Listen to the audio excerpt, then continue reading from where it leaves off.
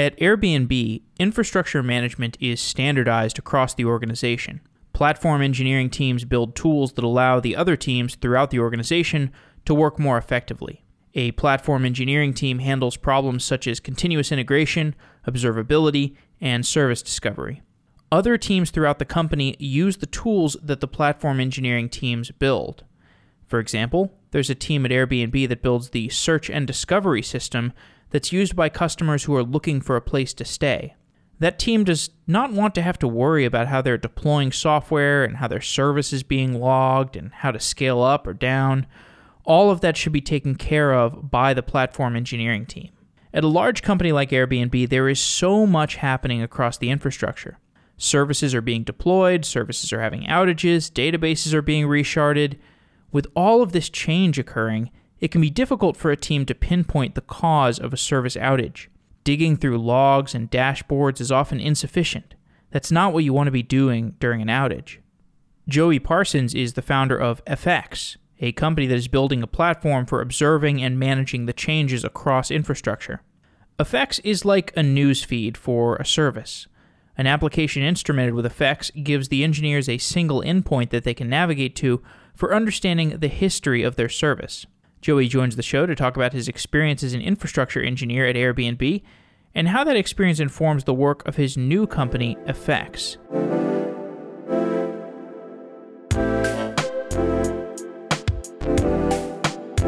Joey Parsons, welcome to Software Engineering Daily. Thanks for having me, Jeff. Excited to be here. You have a lot of experience, Rackspace, Sugar CRM, Clout, Flipboard, Airbnb.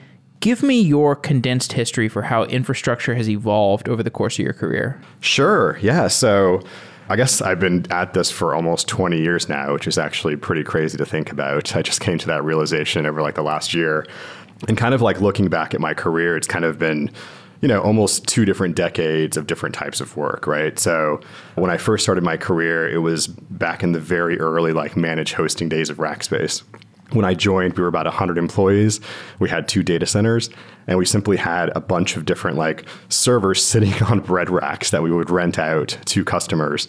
And from there, we ran basically a support team where we were kind of like the systems administrators for all of the customers. So they would call in, have a question about something that was going on with like their Apache LAMP stack or something with like send mail or not being able to like send email to their customers.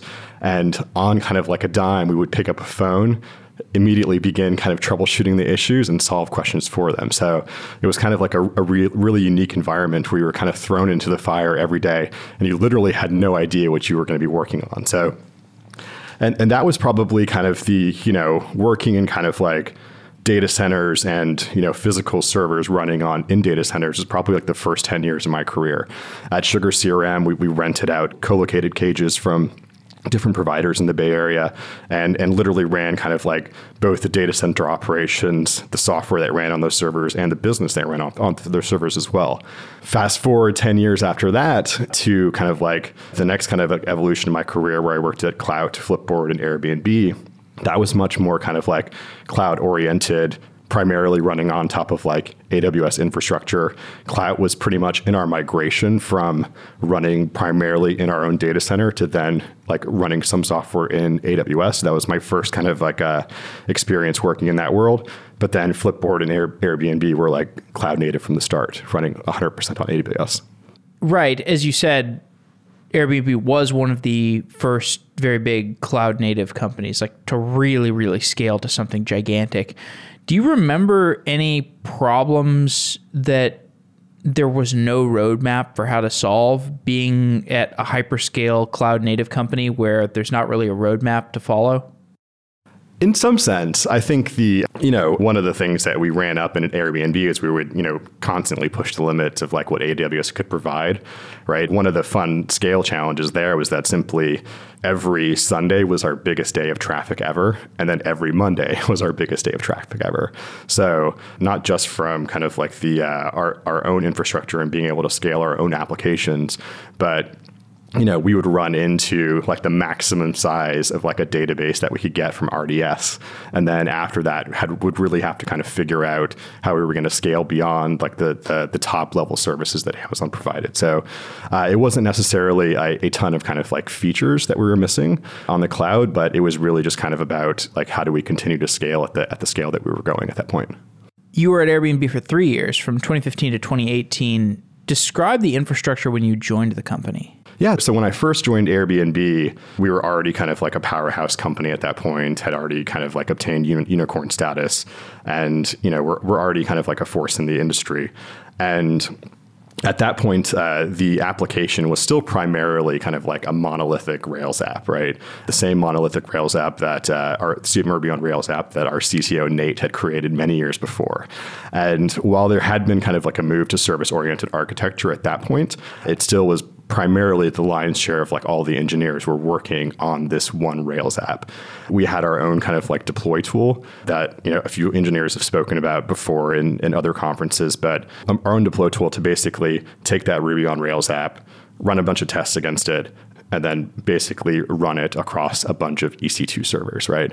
And that was like the primary like mechanism for most of like the Airbnb functionality to be delivered to our end users. So, and primarily running all of it was running on top of AWS at that point. The team that you worked on, I know, is around infrastructure. Would you describe it as a platform engineering team?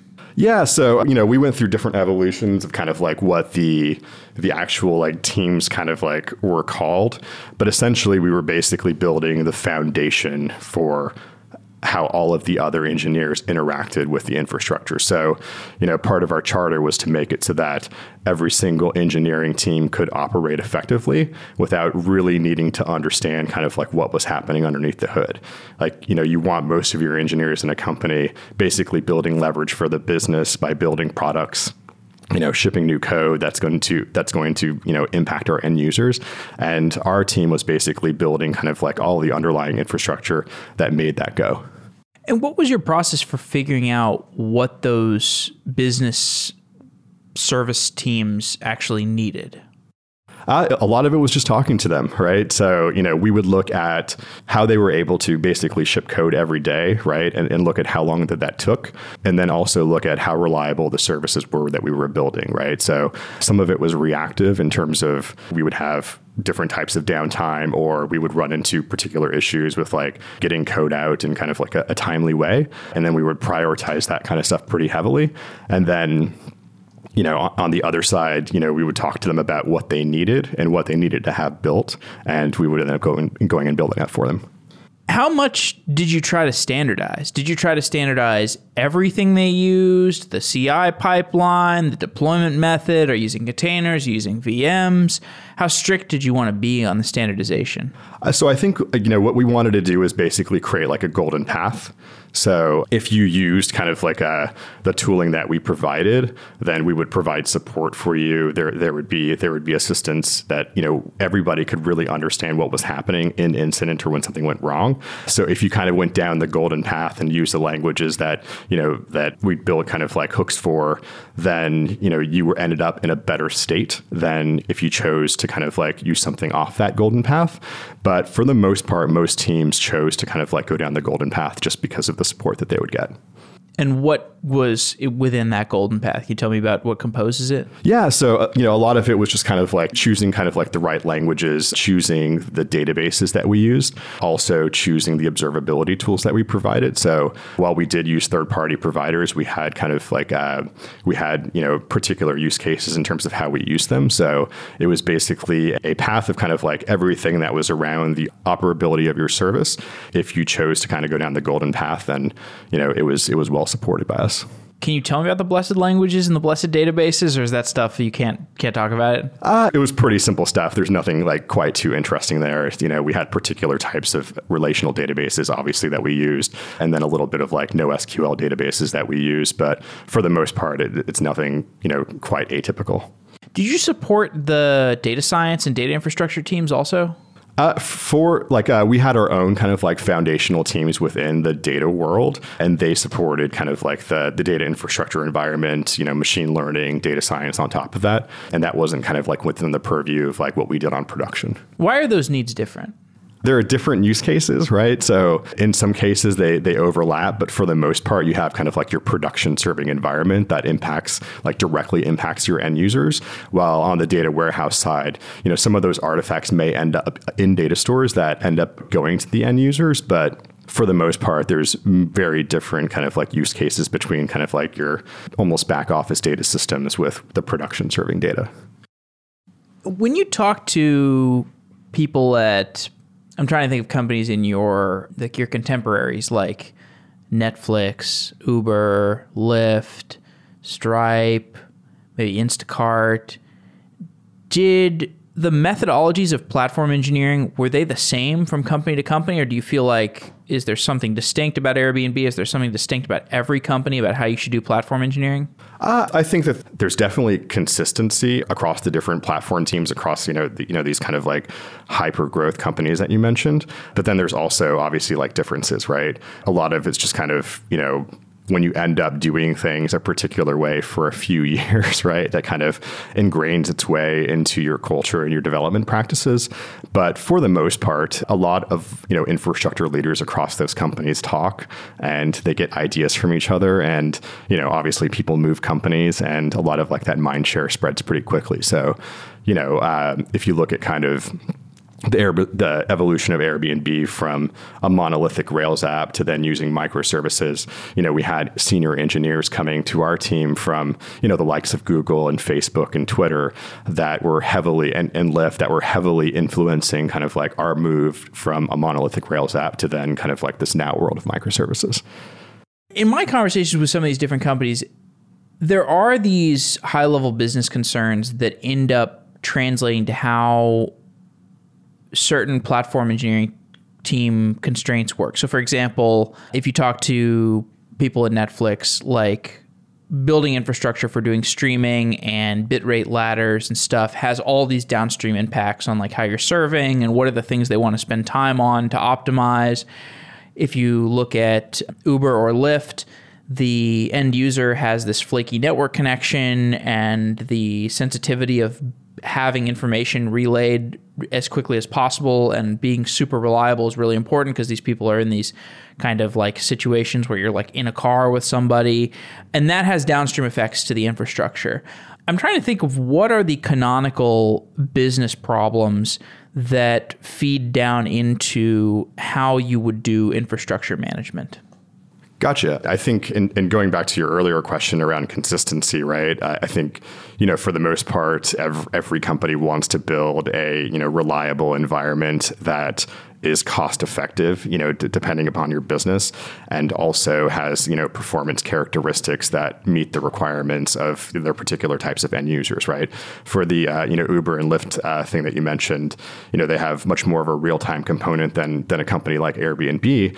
But one of the most interesting things about Airbnb is that you never know where your users are around the world, right? So not only is there this component of like not being able to like geographically distribute your data because a person might fly from Japan to the East Coast and then to South America all within a day and stay at different Airbnbs. And, some of the most unique Airbnbs are going to be in probably some of the most interesting areas in the world where there's not going to be a lot of great connectivity. So, we focus a lot on kind of like edge reliability and, edge performance in a way that most people probably wouldn't think that Airbnb would, simply because of like where people were around the world and, kind of like the greatness or the weakness of the networks that they were actually using at that point. So that was a big kind of effort there. So you would have to like find CDN infrastructure in Pakistan or something. Yeah. So it was kind of like finding some of the best of breed CDNs that we could work with globally and figuring out a way to kind of really ensure that that CDN was the best to use at that given moment based on kind of like real user metrics that we had seen at that point. And by the way, speaking of CDNs, your time frame, 2015 to 2018, and I think even maybe subsequent to that, the CDNs have really become like full-on cloud providers with all this like processing functionality. Was Airbnb taking advantage of that? Oh, yeah. So I think there's, a lot of interesting things that are kind of moving towards the edge these days, right? Like whether it's on the Fastly side, being able to write varnish at the edge there, or even with like AWS CloudFront, the fact that you can do Lambda at the edge and process data before it actually makes its way all the way back to your data center, or, have a little bit more intelligence around how cached objects work at the edge is actually quite a powerful mechanism that, obviously wasn't available 7, 8, 10 years ago in kind of like a really easy way for an engineer to grok. Yeah. How did Airbnb handle build versus buy?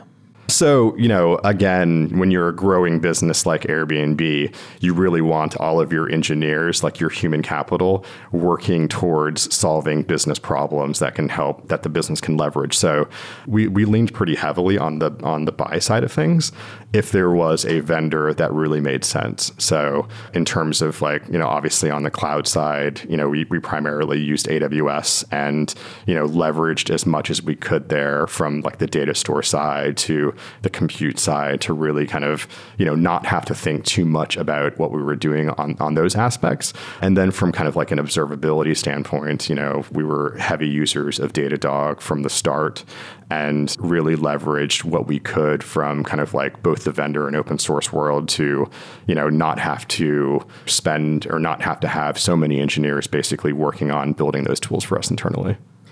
When you think about the word multi-cloud as it applies to a company like Airbnb, there's a number of ways you could practically approach it. You could say, look, we need full-on failover. We need to be able to fail over all of our services. We need to fail over all of our databases. We need to be able to fail over all of our data lake. We need to basically replicate everything over to Google Cloud.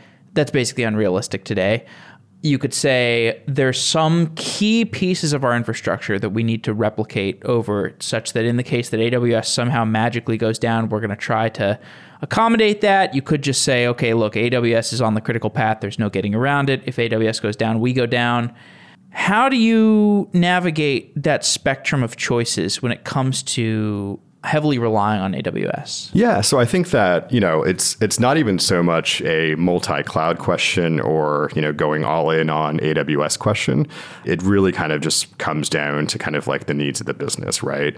And it really just kind of boils down to kind of like, what like your recovery point objective is, right? And kind of like the time objective. A lot of folks will, kind of equate this to kind of like, am I active passive or am I active active? And those are really simplistic terms to describe, the world of, failover. But is your point objective an hour ago and you need to be able to get there in 30 minutes? Or is it 10 seconds ago and you need to get there in like 1 second, right? And a lot of that just really pertains on the type of business that you're running and, really what you're able to provide and, how much effort you want to put in that way. So I think like, if you can get there by going multi-cloud, and that's something that from kind of like a failover standpoint is important to your business, then obviously like the investment is worth it. But if you don't have like a point objective or a time objective that's so incredibly tight, if you can get by with coming back a day later or something like that and it taking a day to restore, and that's how you invest your time, then that could make sense for a business. But it's really just a kind of around, what do you actually need to have happen if in case of kind of like a total failover. Tell me about the observability tooling at Airbnb. Yeah. So, for the most part, we really kind of like leveraged external vendors, right? It wasn't something that we necessarily wanted to have a bunch of core expertise in at the company. So it was obviously like when we were predominantly like a Rails app, we used New Relic for APM, which was actually, fairly great. It's like you just drop a gem in and you get all of this observability like built in for pretty much free.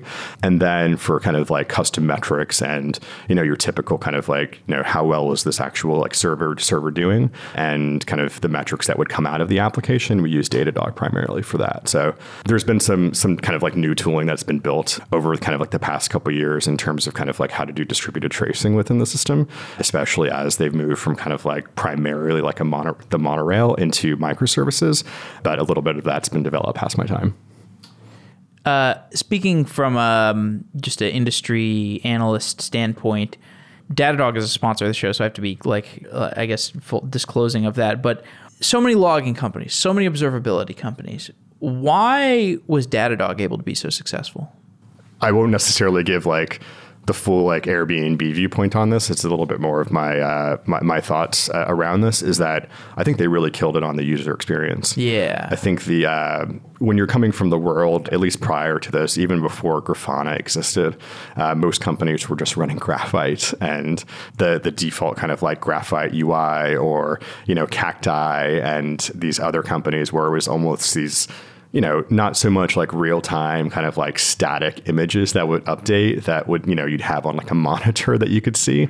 And there wasn't much kind of like ability to interact with kind of like your data in a really like great way for like the user experience. So, when Datadog took kind of like the concept of like, all of these different time series metrics and being able to, visually build a chart in a really clean way with, a great kind of like user experience there, I think that was the ultimately kind of like, one of the great reasons they got a lot of really early adoption. And then beyond that, they were able to really scale as like whatever they're using on their back end to be able to handle the amount of metrics that were coming their way, ended up being kind of like what took that user experience to the next level.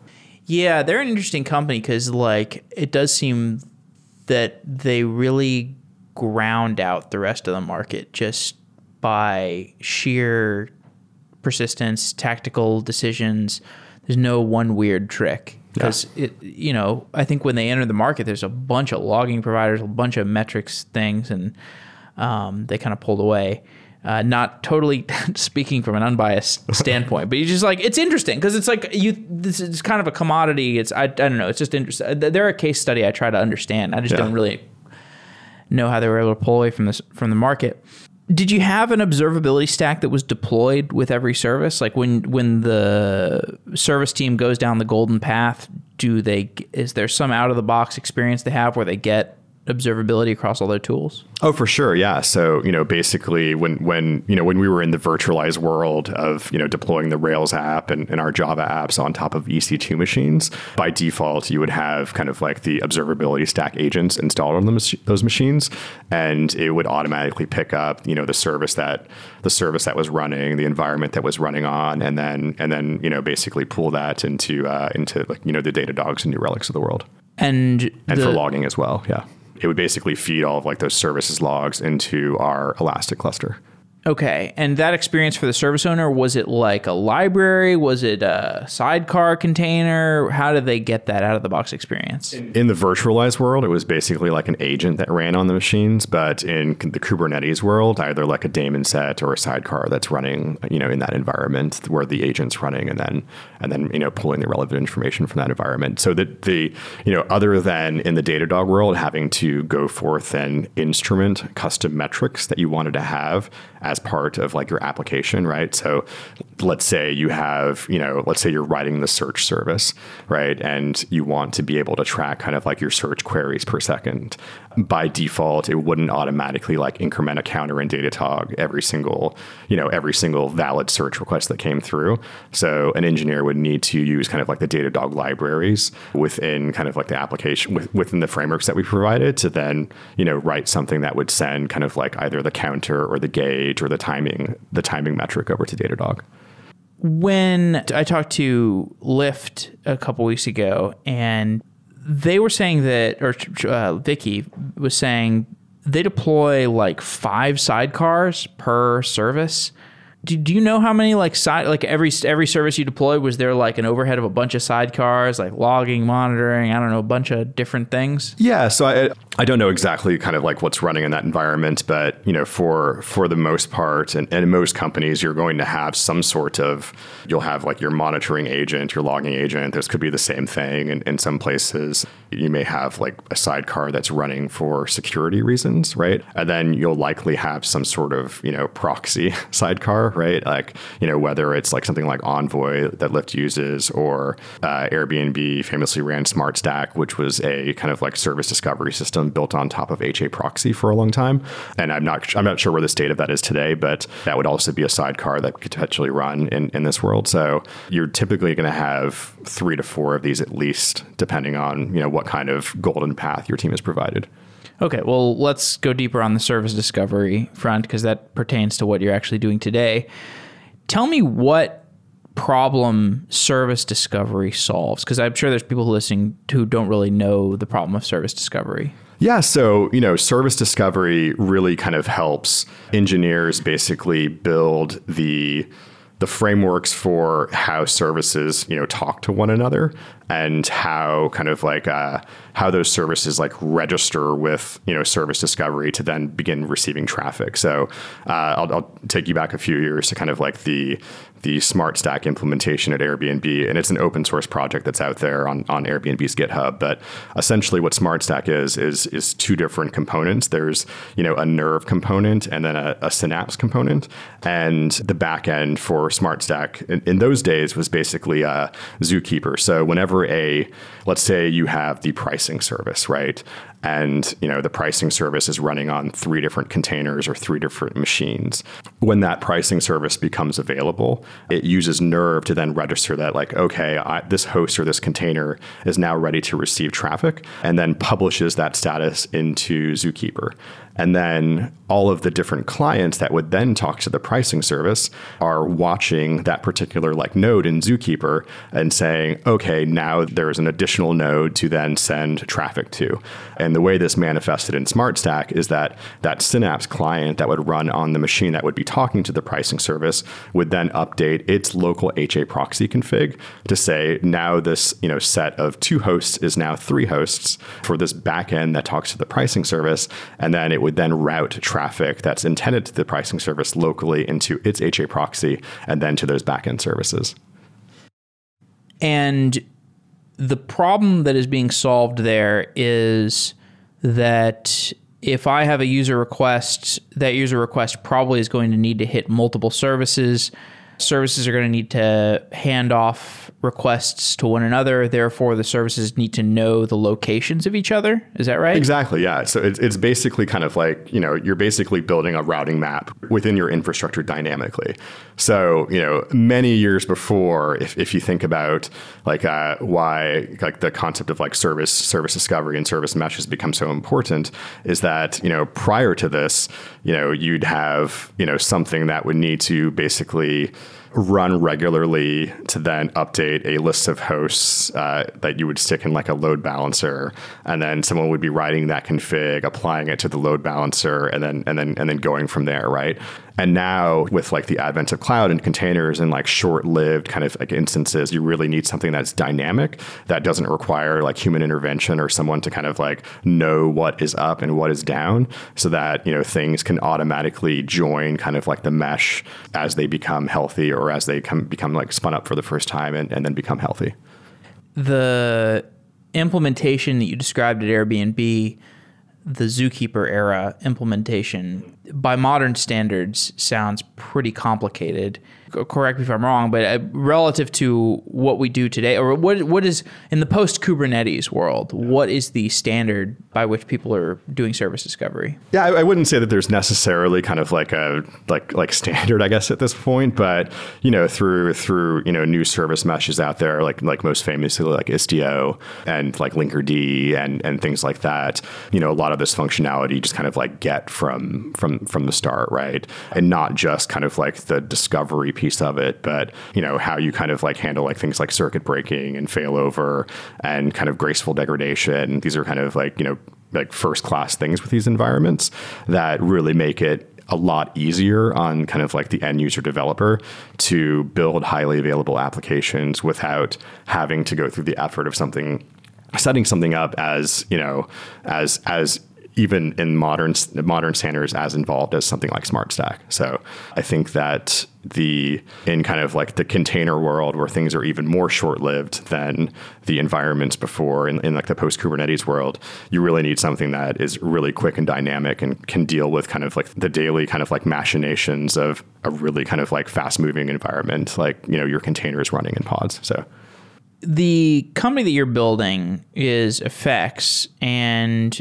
the way that I see Effects, it might be categorized as service catalog, or maybe service discovery plus service catalog. Explain what you're building. Yeah. So it's the kind of like primary way to describe what we're building at FX is that it's really helping engineering teams kind of overcome some of the organizational challenges of using microservices. So, what we've spent a lot of time talking about is a lot of, the really cool kind of like modern underlying technology that companies are using to build kind of like these new infrastructures and new ways of doing things. And while on the technology side, a lot of things are, really moving along greatly, and you can build a great company on top of Kubernetes. You can go all in on something like Amazon ECS. You can go all in on something like AWS Lambda. There's a lot of kind of like cognitive load challenges that come with moving from that world where you have just like this one application that you need to worry about, and suddenly you need to be able to worry about tens, if not hundreds of, if not 1,000 different components, and really kind of like just keeping track of what anything is, right? So a lot of kind of like what we've been building at FX actually comes from challenges that we experienced while moving from a monolith to microservices at Airbnb. The first primarily is just kind of like naming things, right? And knowing what something is based on its name. So there's no naming scheme that any engineer can come up with in the world that's probably going to scale beyond kind of like 30 things, much less 100 or 1,000 different things, right? Let's say you decide to name all of your services off like Game of Thrones, right? Or Star Wars, or, those universes still aren't large enough to really kind of like fully give you a unique name for everything. And if they are, who's to say that all of your engineers are so well versed in that world to where they can intuitively know what something is? So I'll give you kind of like the example of like a pricing service, for example.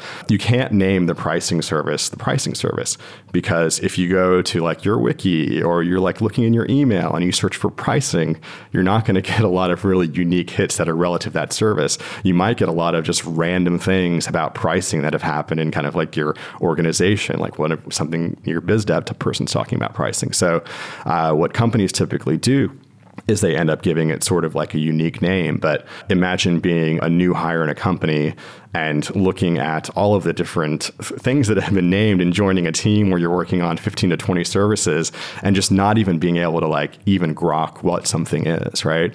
At Airbnb, like there wasn't like a particular naming scheme. We allowed kind of, the team that owned a particular microservice to be able to name it whatever they wanted to. And, the naming scheme for things that may have happened in search were not related to anything that was happening on kind of like the pricing side. And then, even some of like the core components within the application were named completely differently. And there's services that we interacted with on a daily basis that were involved in like incidents and downtime that I still quite don't understand why they were named that, because they made absolutely no sense. So imagine a world where, you're coming in as a new engineer on a team, or you're dealing with an incident where, it's a couple of dependencies away from something that you worked on, and not even knowing what that service is, and not being able to find a good place to actually describe what that service is. And not only is like the name important, but all of the metadata around what that particular microservice is. Like, what is it written in? How is it deployed? Is it a tier 0 service? Does it actually impact, end users? Or is it a more kind of like a back-end service that could go down without end user impact? Do you group your services in any particular way, right? Is this part of like the edge infrastructure?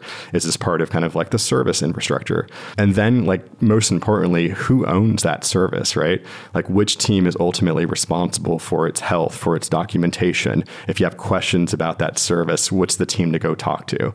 So all of these things actually become like really important, once you get above like, 10 to 25 engineers, like, 10 to 25 microservices, like the cognitive load issues just become, really difficult to be able to kind of track these sorts of things. So, one of the key kind of like tenets of FX is to really kind of be the system of record for all of the microservices in your environment and all of the metadata around them, so that engineers aren't left hanging and don't have to like run around in Slack or search across 10 different tools to actually figure out what this particular microservice is, and be able to really kind of, grok that in a really elegant way.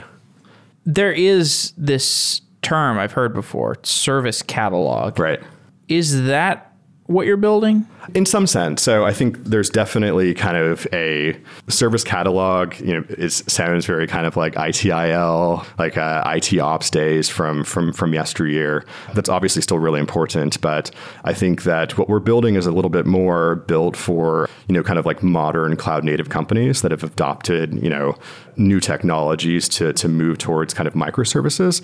And it's really just kind of like one big component of what we're doing. So the second large component of what we're doing at FX is that from like a catalog standpoint of like knowing what all of your microservices are, the state of those microservices is also quite important. So going back to kind of like the like a monolithic application, when you want to understand the state of like that monolithic application, there's typically like one or two different places to look. You're going to go look at the whatever you're using for deploys. You might go have a feed of feature flags or experiments that are being turned on or off. And then you can go visit like the AWS console to understand its capacity. Imagine having to do this or understand the state of a particular microservice when there's like 1,000 of them. And they could be using different deploy mechanisms. You could have some that are running on AWS Lambda that are being deployed via like serverless.com or Amazon SAM. You could have containers that are being deployed through Kubernetes. And you have all of these different places to look for the state of a particular application. So one of the things that we've built that I think is really important is basically a reverse chronological feed of all of the changes that have happened to that microservice that have been initiated by a human or through automation. So this is kind of like low frequency data, but actually like, high fidelity and really important to understand kind of the state of an application. So before a product like FX, what would happen would be, you get paged at 3:00 in the morning, your pricing service is down. You hop online, you open up a bunch of different tabs. You might open up, your observability tool. You'll open up your CI/CD tool. You'll open up, feature flags. You'll open up experiments. You'll open up that capacity tool, and you're trying to like correlate time in like different time zones and different visualizations to figure out, okay, did anything happen in like the last 10 minutes? Like that's the first place I should start. Like, was there a deploy? Right? Did a feature flag get turned on? Was there like a capacity change? Did this suddenly go from like 10 hosts to 3 hosts? Right? Those are the typical signals that you're going to look for before you start digging for something even more serious. So right now you might see like a vertical line on your graph in a particular observability tool, maybe signifying that there was a change, but you don't have a lot of context around like who did it, like, what exactly was the change, which merge in GitHub or which version is this related to. So through our feed, you'd basically be able to say, okay, 5 minutes ago, Joey did a deploy, and that's probably the reason why, we could be in the state that we are right now. So it really kind of beyond kind of like the metadata around what a service is, we pull in as much information as we can about like what has changed in that service so that we give you kind of like a reverse chronological view, almost like Twitter, of all of those different changes that have happened so that you can quickly kind of like narrow down if anything was related to kind of like a human change. Okay. So if you get all your services instrumented with this thing, you can have a change set of updates that have been applied or potential like critical outages or, anomalies that are being surfaced. And you can go into Effects and just see a news feed of things that are changing around your infrastructure. Exactly. Yeah. Did you build this thing at Airbnb? Was there an internal thing that was similar to this? Yeah, so we actually built 2 components of this that we've combined into FX, but were separate projects at Airbnb. So in one sense, we had a very naive version of like service ownership like tracking at Airbnb, where we'd basically have like a YAML file that would exist.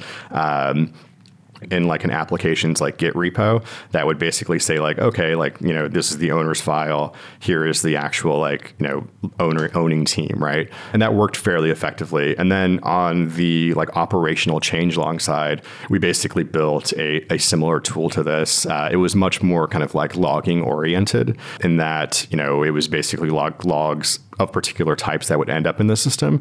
But it was actually really effective to be able to, we built a listener in Slack that if a PagerDuty notification triggered, it would immediately like notice that PagerDuty notification triggered and then list out the 5 changes that recently happened on that service below it, so that, the engineer would have a lot of context to basically say, oh, like this could be related to one of these, feature flags or deploys or experiments that was, turned on in like the last few minutes. So for a user of Effects, what is required to instrument their application with it? Yeah. So from a getting your services into our platform, which is kind of like the first big component, right now we've really focused again on kind of cloud native technologies and more modern ways of doing microservices. So from a Kubernetes perspective, we essentially drop a pod into your environment. It will discover all of the services that you're running and then send that information back up to our platform. And then from an Amazon ECS and Lambda perspective, we basically, have you create like an IAM user in your environment and delegate access to us. And then we use the AWS APIs to grab a lot of like the relevant service information that you're using in Lambda and ECS, and then pull that into our environment. After that, from the Kubernetes side, we basically have a UI in the app where you can define kind of like the description of this microservice, here's the owning team and other metadata around that particular microservice, and then click generate config, and it'll basically generate Kubernetes annotations to when you would then add to like your service file for your service YAML for that particular like Kubernetes service. And then from then on, that information would be sucked into our environment. So yeah, from getting your services into the platform, it's fairly easy for kind of like that first step of building that in. And then from the feed perspective, we've built a lot of different integrations with different tools to be able to kind of pull in from common CD systems, like monitoring systems to pull in alert data, things like PagerDuty for, incident data, to be able to build kind of like a rich feed. And a lot of those are just simple API integrations to where, within those applications, you create an API key, a read-only API key, and delegate access to us. And then we basically built something that then kind of like pulls down from those environments.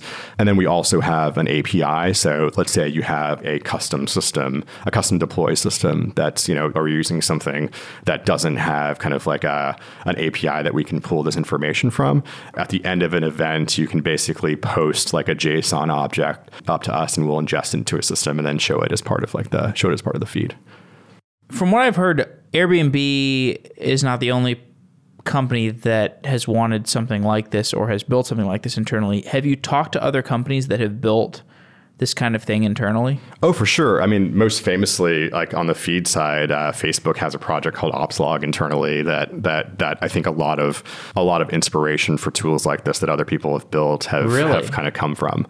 And I think that from the research that, we did before starting this company, I spent a bit of time with other infrastructure leaders in this world, people that were similar, like peers, while I was at Airbnb.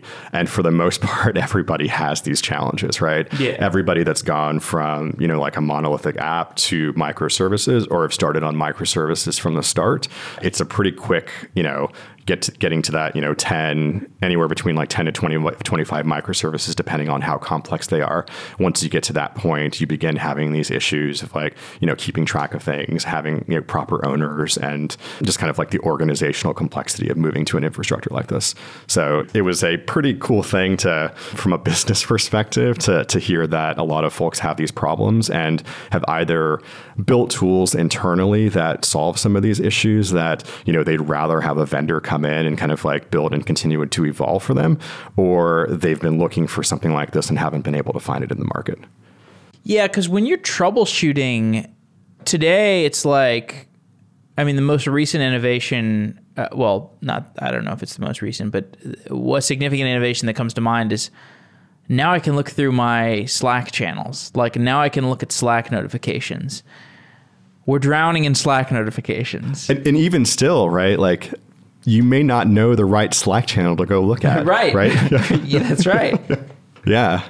Yeah, and I think you've written about this a little bit. Like, you also don't know what dashboard to look at. Like, Exactly. A single service might have like 12 dashboards. You're like, okay, well, I'm going to look through these, and like, oh, actually, now I'm looking at my distributed tracing, and I noticed that actually there's something that causes me to go look at this other service because like there's upstream latency, and like that's something. And if you had a first port of call that was a news feed that you could look through to see stuff that's related to infrastructure that you work on, that could be highly useful for just at least setting the table for how are you going to triage this given scenario. Exactly. Yeah. Going back to that analogy of like, it's 3:00 in the morning, you get paged, the pricing service is down. Time right? to read the news feed. Yeah. And before that, what would happen is, let's say you're actually working on search, right? And the pricing service is 3 kind of like degrees of separation away from you as far as like a dependency goes, right? But you ever start bubbling up on the search service as a result of, something strange happening on the pricing service. Typically what you would do is like, okay, what observability tools do we use for search? Let me open up all of those in my tabs, right? And then I'm going to search for like whatever we name the pricing service in all of those tabs. Maybe they use the same tools. Maybe they don't. Maybe there's, maybe you're using Datadog for observability and there's 5 different dashboards for whatever you call the pricing service. And you're not quite sure which one to look at because you don't look at this service all day long. So what a tool like FX gives you is like, you find whatever that pricing service page is. And on the left-hand side, you have links to all of like the best dashboards that have been set up by that team that owns the pricing service. And you can just click directly through on those and really kind of be able to dive in quickly and understand what's happening without having to, ping that Savant engineer that knows all of this, information in their head, or go digging around to find this information across a bunch of different tools. And you may not even realize that you're looking at the wrong thing. This is what the investor people call DevSumer, right? Like it's the developer tool that feels like a consumer product.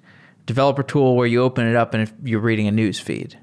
In some sense, yeah, I hadn't quite thought about it that way. There was a while where we were kind of talking about this as almost like Twitter for your infrastructure. Yeah. Right. Or kind of, you have the metadata around like your profile and what the service is. And then on the right hand side, you have like, the reverse chronological feed like Twitter used to be of just kind of like that reverse cron feed of changes that have happened. So I think that there is definitely a reason why a lot of us are building tools that are very similar to the tools that you might just end up using every day. And, there's user interfaces that you're familiar with. And that, I guess, DevSumer is a good way of putting it. Yeah.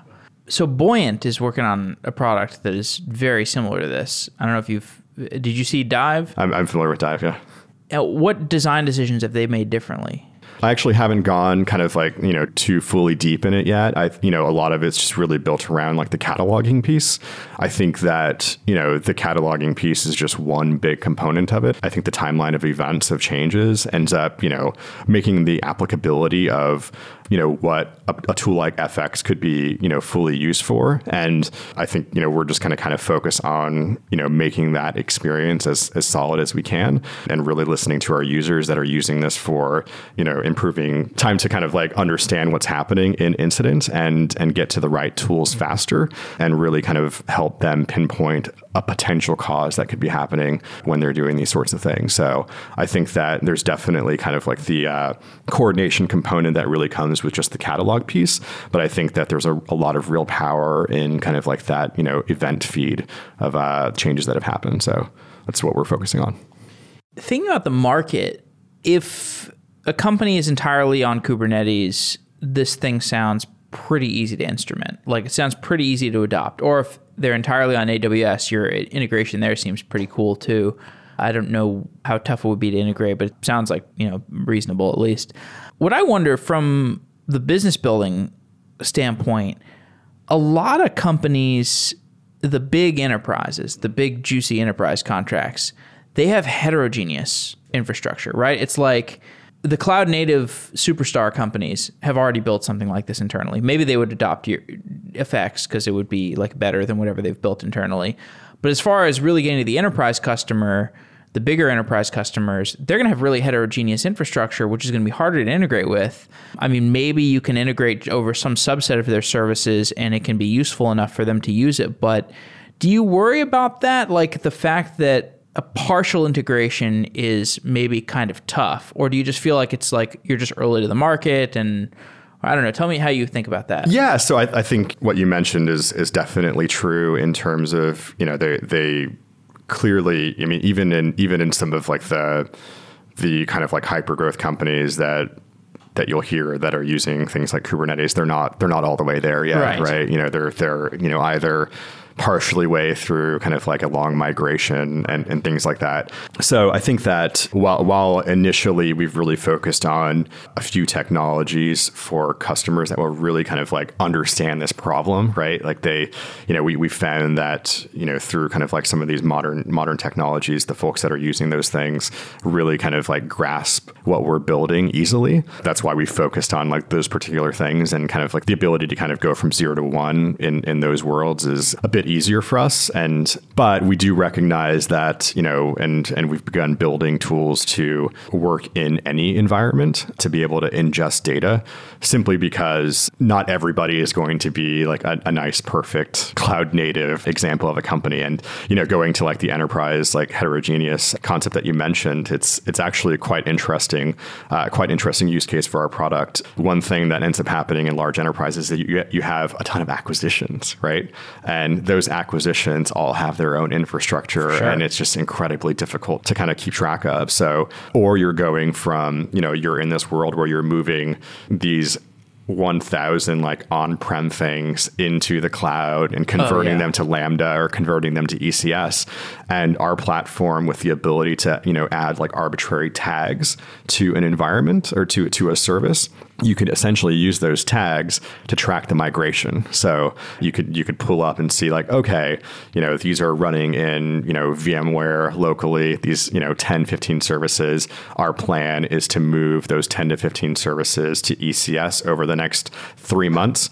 And you could use a tag to kind of keep track of that status as it moves across the different platforms within our application. So, and then, going back to the acquisition example, use our platform to kind of like tag services that have come in through a particular acquisition so that you could pull all of them up into one simple view. So we're working on a way to basically support any kind of compute environment so that it makes sense for, any size company in terms of like where they are in their, move towards like cloud native tech.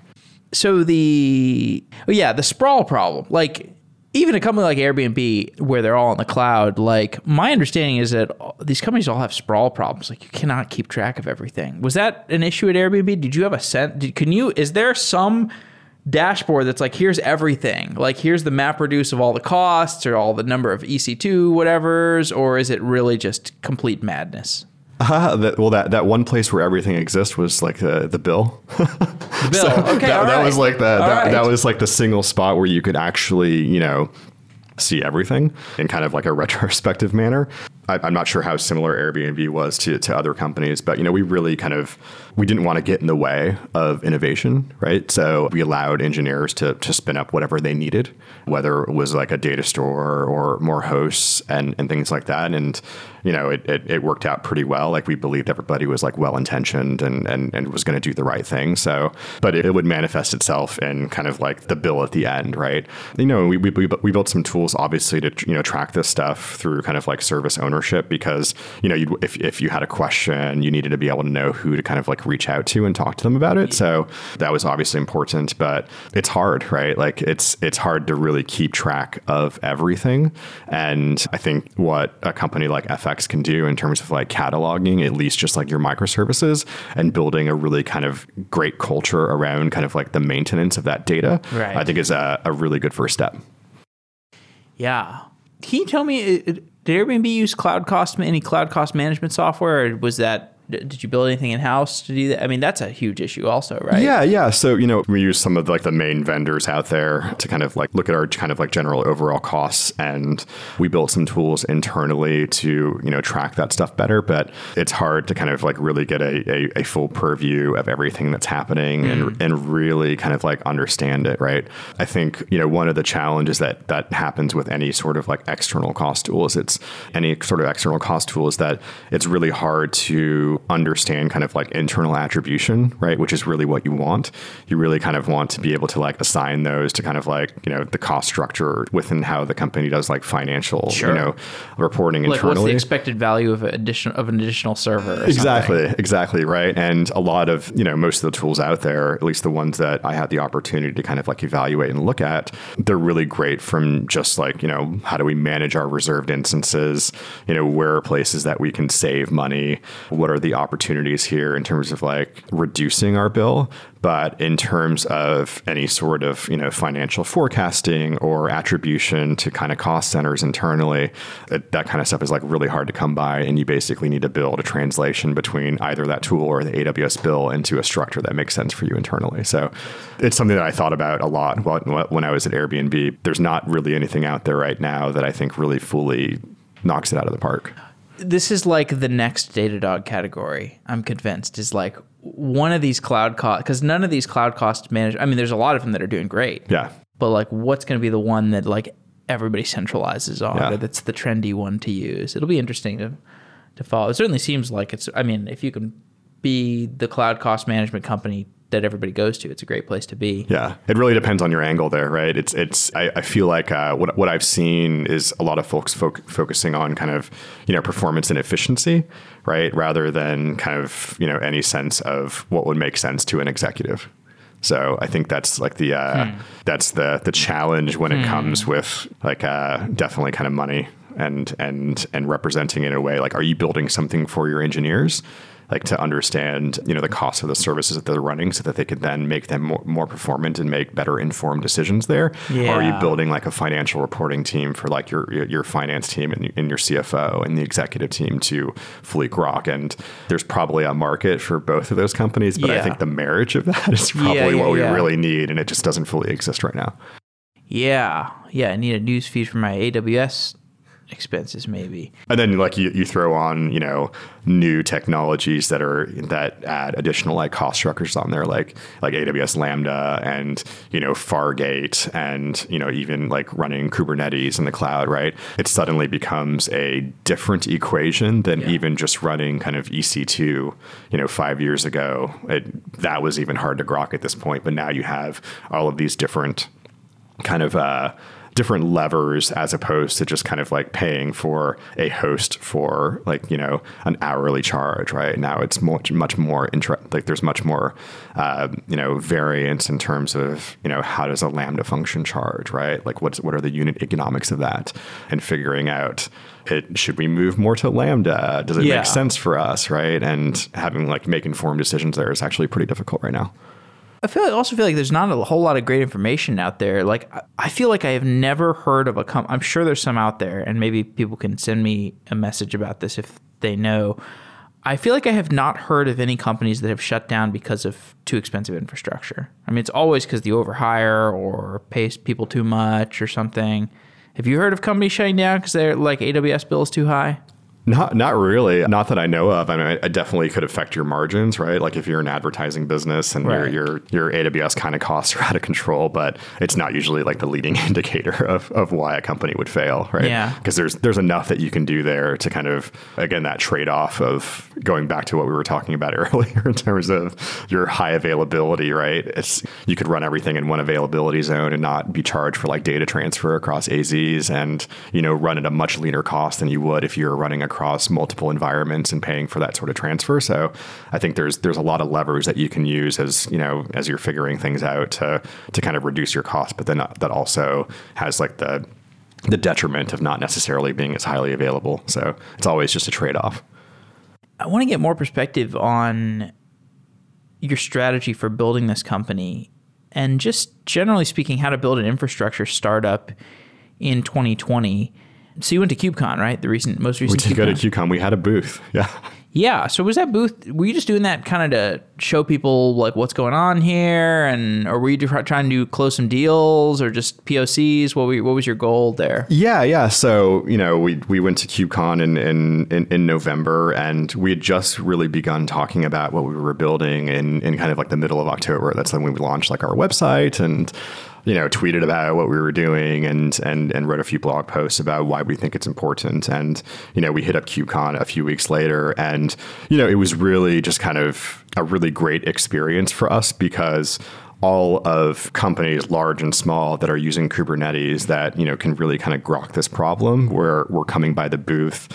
We were able to give a lot of demos. I was actually able to kind of like A/B test the way that I talk about the product to see what really resonates with people. So from us, it was really just kind of build some brand awareness, right? Get the FX name out there so that if people begin kind of having some of the organizational challenges that come with microservices, they might remember that company that they ran in at KubeCon or has followed up with them. And then from kind of like a just like product marketing perspective, just kind of like better understanding kind of like the users and being able to show them the app and get a lot of feedback and work on messaging on the fly was really invaluable for us. So, obviously like, getting leads is great and, getting people to follow up to come back on, but it was really just about like building our brand and being able to talk about the product, do 100 plus demos a day and really take that information back and, inform some of our future decisions about how we're building and messaging the product.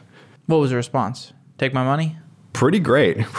Like, I think one of the biggest worries I had going in is that people necessarily wouldn't understand why we were building what we were building. But, the second that you begin kind of talking about, like, tell me about your microservices infrastructure that you're running at your particular company and some of the challenges that come with it, most everybody will kind of go to that. It's really hard to keep track of what anything is, right? So it was validating for us from that perspective, in that was a lot of the original premise for building what we're building. And it was really great to kind of hear why that was a challenge at a lot of companies. Yeah. It'd be interesting, like, how you convince people that it's a painkiller instead of a vitamin. Yeah. Right? Because I think a lot of people are going to look at it and be like, that's nice. I have no time to implement that. Yeah.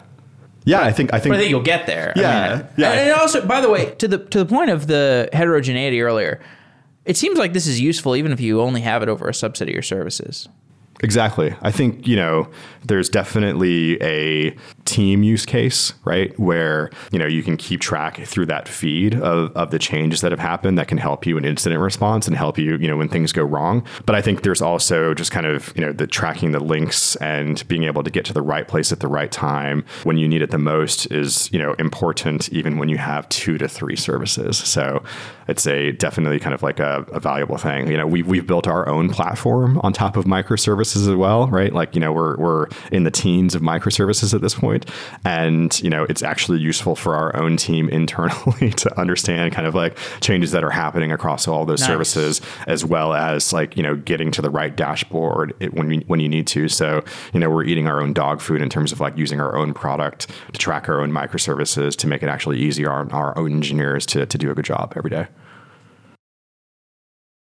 Going from infrastructure, platform developer, engineer at all these different companies you've worked at to building a product, what aspect of the product building, the product engineering process, what has been harder than you anticipated? What's been harder than anticipated? I think, coming from the infrastructure background, right, where the majority of my teams have been in kind of like the site reliability world or building observability tools or, working on performance and traffic and building like the backend systems that help kind of like engineers really go. I think, a lot of that world can sometimes be quite reactive, right? So you're dealing with, ways to make improvements to your infrastructure based on things that have recently happened and some toil around that kind of work. And, basically doing a lot of things to kind of keep the lights on. And, in some organizations, you're able to get over that hump to where you can start thinking about the future and really kind of like build products to make things better. But that doesn't always happen, right? So I think, one of the I think really exciting things, at least for me, which could be looked at as a challenge, is that coming from like a greenfield space where there's not like a fire to go put out beyond kind of the problem that we're trying to solve, and instead really being able to like think deeply about the product and build an experience that, is helpful and useful, has been a different experience for me personally in terms of like, not having to worry about, like the thing blowing up all the time at this point, and really being able to focus on kind of like the true kind of like product development path and iterating with feedback. So it's been different, but also really fun and refreshing and exciting for me. So. Is it an Electron app? Is it a desktop web? Give me a little bit of description of the stack or like what the tool actually looks like. Yeah. So it's a desktop app, desktop web app right now. So just runs completely in your browser. Again, on the back end, it's built on top of Kubernetes. Most of our back end infrastructure is written in Go. We're using gRPC to communicate between those services and using Envoy as kind of like the Envoy as the proxy between all those services to talk to one another. And then for some of like our ingestment pipelines, we're running on those on top of AWS Lambda. So any kind of like API requests that are coming from the outside are going through a data pipeline before they make its way back into our back end. And on the front end, it's basically a React web app that we're using TypeScript for. So, going with like a strongly typed language like Go on the back end, we wanted to have a lot of, and with gRPC as like the communication layer, we wanted to have like, a well-typed language on the front end as well. So we're using TypeScript, and then most of the queries that go to our backend are going over a GraphQL interface to the backend. And yeah, that's primarily it at this point. Compare your present self to the intuitions of Joey Parsons 5 years ago. Let's see. I think like, from myself 5 years ago, I think, one of the cool things going back to like what we talked about really early on is that I've really been able to kind of see the evolution of how things have, really changed over time, right? I remember in kind of like the late aughts when AWS was becoming a real kind of like powerhouse, when it had gone beyond just kind of like SQS and S3 and maybe EC2 at that point. I wasn't necessarily kind of like excited about that kind of move for infrastructure that I was running just from like a cost and security perspective without really thinking about like all the benefits and agility and the ability to like move fast and like build a business there. So I always kind of like look back on kind of like that time frame and think about like what my mindset was there in terms of like what I believed was possible with like new technology and kind of going away from potential like curmudgeonly ways back then. So I think, now I wouldn't say that I'm too kind of like closed off around the potential of new tools and the abilities that those tools can provide to make the engineering experience of running infrastructure better, right? There's always a lot of stuff on Twitter around kind of like you don't need Kubernetes, right? You don't need to use things like Lambda or ECS. Just a good old EC2 box will do the trick right. for most web apps. Curmudgeons. But yeah. So I mean, not necessarily curmudgeons. I think that they definitely have like valid points, but I think, from what I've seen and the types of companies that we've talked to that are kind of like in the early stage, that are building new startups, is people are going with this stuff from the start, right? I think that the Airbnbs of the world, the Lyfts of the world, these kind of, more forward-thinking, enterprises at this point have kind of proven and will continue to prove. And, every single time one of them goes on stage and talks about the infrastructure that they've built, even outlaying the challenges, it plants the seed in the head of, a lot of engineers to go out there and then, begin playing with the stuff and figuring out how it fits even in, a really small company. So I think that it's going to continue to evolve. And I think the more folks that are using this at different stages, it's actually great for the community and great for the ecosystem because, the user experience of getting started will just continue to improve and make it even easier for the early adopters of the future to jump on board. So I think maybe my contrarian thing isn't necessarily contrarian in that I believe something completely different, but I think that a lot of this like new cloud native technology is here to stay. And I think that the more people that use it early on, the better off like the community and the onboarding experience is going to be. And it's just great for everybody in the future. Yeah, I mean, the Lambda stuff is the same thing that you didn't anticipate with AWS. Like, it just makes you really fast and really productive, and it makes it really easy to wire your stuff together. And yeah, you're surgically, stitching yourself to AWS, but who cares? Like, you're going to move fast. You're going to build a business. AWS is never going to squeeze you like a sponge. And if they do, then, Google Cloud's right there ready to stand up replacement services for the things that they raise prices on. So yeah, I mean, all in on serverless, right? Yeah. And even kind of like the advancements in like Google Cloud Run, where you can just kind of drop a container and you're essentially running it without much stress, or like the new EK, like Fargate on like EKS on Fargate. I think those are both really powerful tools that, you know, early adopters or folks that are just kind of getting started can use without actually really needing to fully grok the full platform underneath, because they won't need to, because, you know, the providers are obfuscating that stuff from them. So I think it's a pretty cool time from this space, and I'm really excited what the community is going to come up with and see what we can build on top of it. Joey, thanks for coming on the show. Appreciate it. Thank you.